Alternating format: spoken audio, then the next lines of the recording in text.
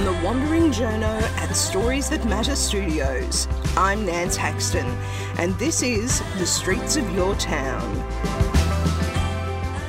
the podcast that takes you on an audio journey highlighting a different slice of Australian life each episode. Buckle up to meet a great array of ordinary, everyday, incredible Australians. This podcast is brought to you by DM Podcasts, part of Diamantina Media, with more than 25 million downloads for a range of shows such as The Batuta Advocate and Chat 10 Looks 3. The long-awaited biopic paying tribute to the incredible feats of Jessica Watson has finally been realised, highlighting the struggles she overcame to become the youngest person to sail solo and unassisted around the world. The movie True Spirit is now on a limited cinema release, but significantly, the film has also been taken up by Netflix. Jessica Watson's courageous feats navigating some of the world's most challenging stretches of ocean is now tapping into Netflix's worldwide audiences. Speaking to me by Zoom, Jessica Watson tells us on Streets of Your Town how it's taken many years of development with director Sarah Spillane and working closely with the star Tegan Croft, but she's thrilled with the final results.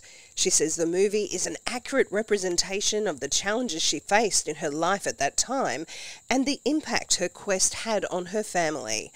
Director Sarah Spillane also joins our conversation, explaining how it was filmed mostly around southeast Queensland and paying tribute to Jessica and the cast and crew for overcoming many challenges along the way, such as seasickness, to bring Jessica's achievements to the big screen. Hello, Jessica.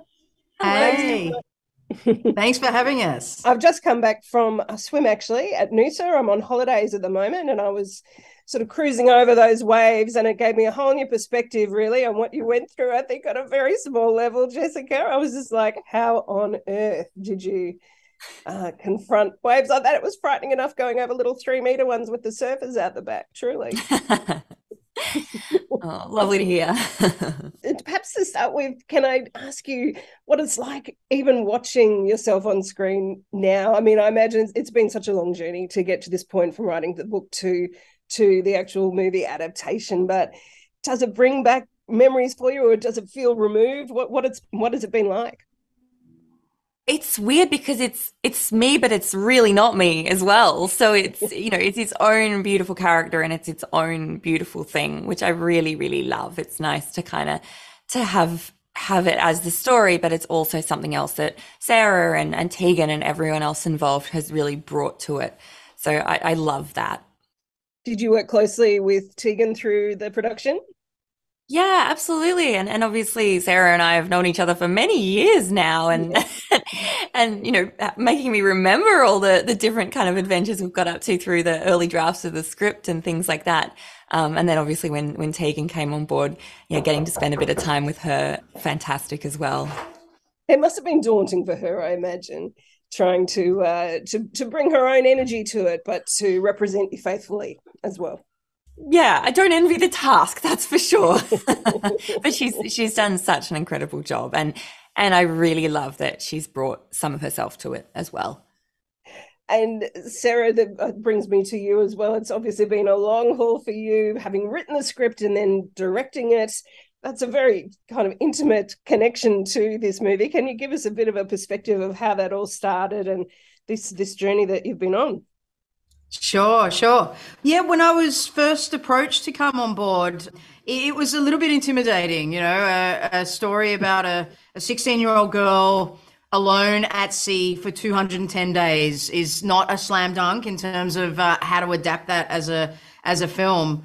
But, the more time I spent with Jessica and realized how spiritual and philosophical and emotional the story was, then it did become pretty obvious that this was something that I wanted to do and a story that's really important to be told.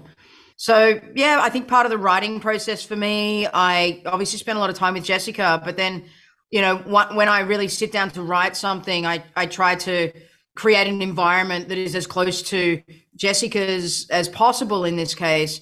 But I didn't trust myself captaining a boat. So I did the next best thing, which is to rent a sort of random shack in the middle of the desert where there was no one else around. Didn't see another person for weeks, although there were some rattlesnakes. And that's where I got to, somewhat replicate that sense of isolation. And, going back to what Jessica was saying about some of these themes, it's like, I think it's when you remove yourself from your everyday life and society that these themes start really coming through, these themes of family and nature. So it was quite an experience to get this story off the ground. And I think another aspect that one of the many that was highlighted to me in the movie was just how you really wanted to show Jessica's perspective from such a young age. That was important to you as well?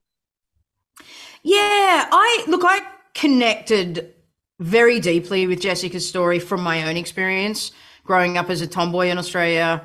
I had a dream that led me in a fairly male-dominated field, and was often told no, whether it was me wanting to play football when I was young at a time that girls did not play football, rugby league, whether it was that or whether it was, now pursuing a career in the film industry. There were so many roadblocks. And what I really connected to with this story and Jessica as a person is that refusal to accept, no, you can't do this. In Jessica's case, it was, a lot of the Australian media, there's a public perception that would have been really difficult, I think, to overcome, especially at that age. So I wanted to start when Jessica first had, the inspiration and that dream first kind of, became a reality for her in terms of like, I'm going to work hard and I'm going to do this.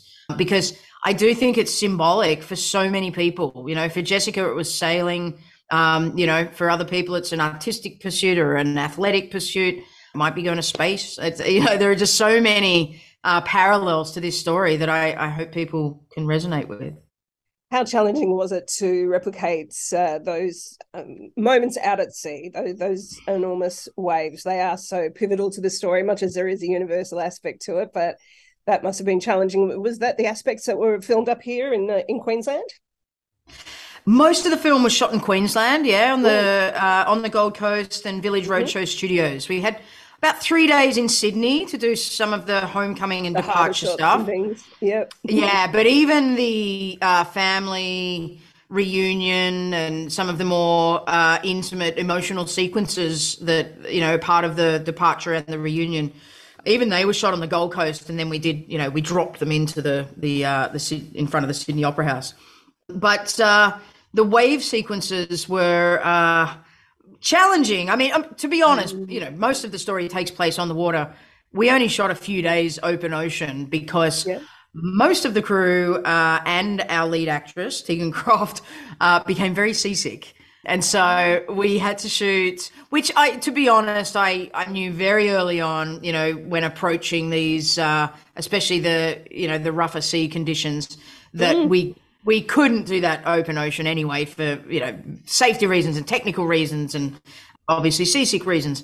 And so we had a number of sets and rigs and gimbals built, which was so much fun. I mean, one of them in particular reminded me of the old pirate ships in an amusement park kind of thing, like this replica of the Pink Lady up on a gimbal and rotating around. And so the ocean became CG in those sequences. But I just commend you. That they looked amazing, and particularly when you went under the water, Jessica, for that pivotal moment. Surely, was that incredible watching that back for you and to see that? Did it ring true for you? I suppose, and it's not exactly as your memories are, of course, but yeah, what did you think?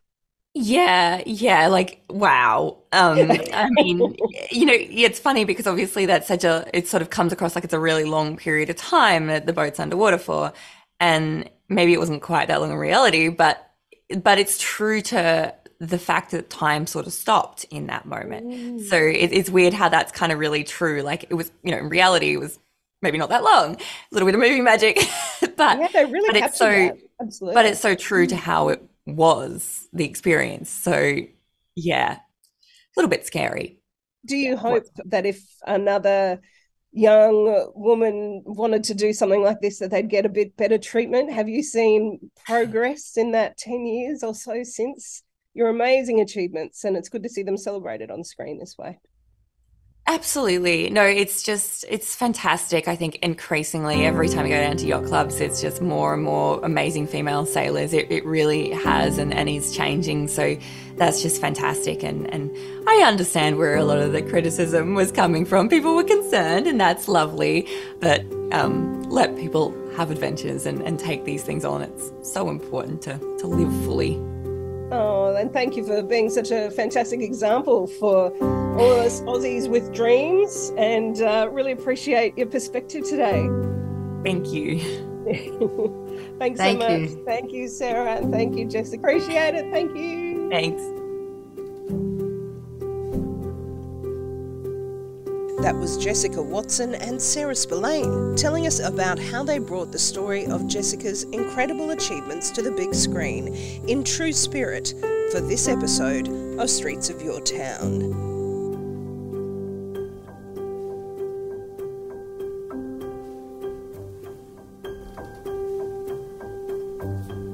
Streets of Your Town is produced by Nance Haxton, aka The Wandering Journo, with production assistance from Michael Adams. That's it for this episode. I'm Nance Haxton. If you'd like to meet more everyday incredible Australians, subscribe and listen to the back catalogue of Streets of Your Town, including Series 2, The Journo Project, on Apple Music, Spotify, or wherever you get your podcasts. If you like what you hear, please review and rate Streets of Your Town on your podcast provider, share the show with your mates, or join my Wandering Journo tribe of supporters at the Streets of Your Town website, soyt.substack.com.